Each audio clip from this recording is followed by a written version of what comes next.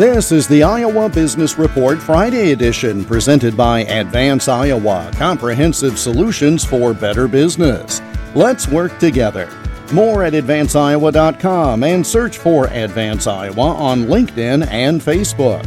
The Iowa Competitive Dashboard Report was released yesterday morning by the Iowa Business Council, comparing Iowa with other states in 5 different categories.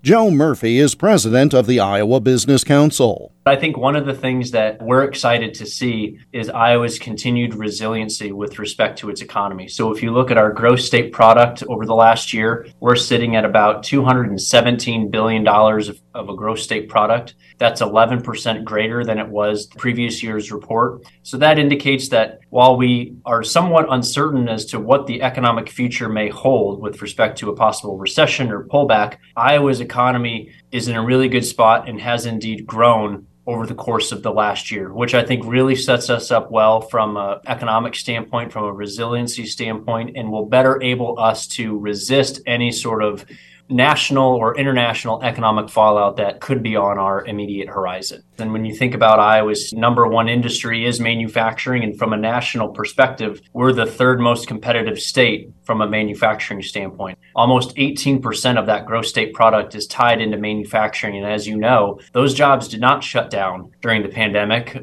We'll have more information from the Iowa Competitive Dashboard Report on the Iowa Business Report this weekend on many of these stations. The Iowa Business Report is presented by Advance Iowa, educating, guiding, advising, and coaching Iowa businesses. Search for Advance Iowa on LinkedIn and Facebook and get more at advanceiowa.com. I'm Jeff Stein for the Iowa Business Report.